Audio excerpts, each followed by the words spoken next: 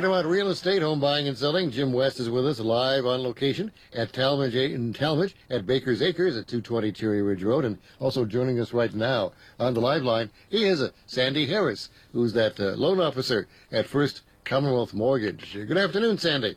Good afternoon. Well, Jim, Sandy is with us right now, and I know you got lots of questions for her. I believe we have another listener call here. You're on WNIR. Go ahead, please.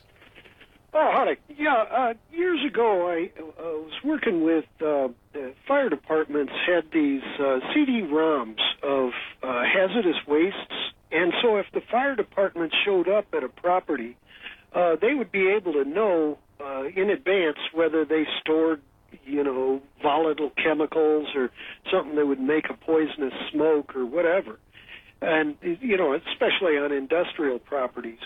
Now, as I understand it, a lot of those CD-ROMs have been ordered destroyed, and so the fire departments no longer have that protection. The politicians claimed it was too expensive for businesses to provide that safety measure to the fire department.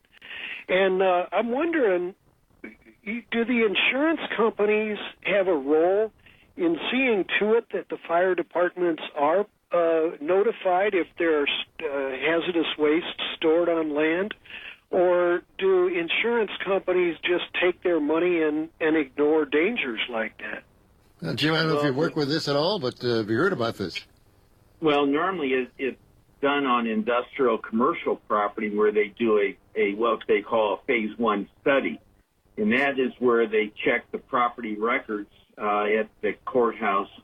If there's determined that they have issues of hazardous material, then it goes on to a phase two study where a company comes out and tests the soil.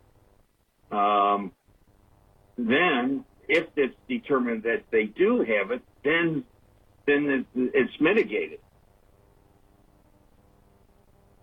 So that's I don't know if that answers your question or not. I do not know of anything that the fire department does other than if they do inspections of the properties periodically and looking for health and safety issues at the residence or on the property, a commercial industrial property.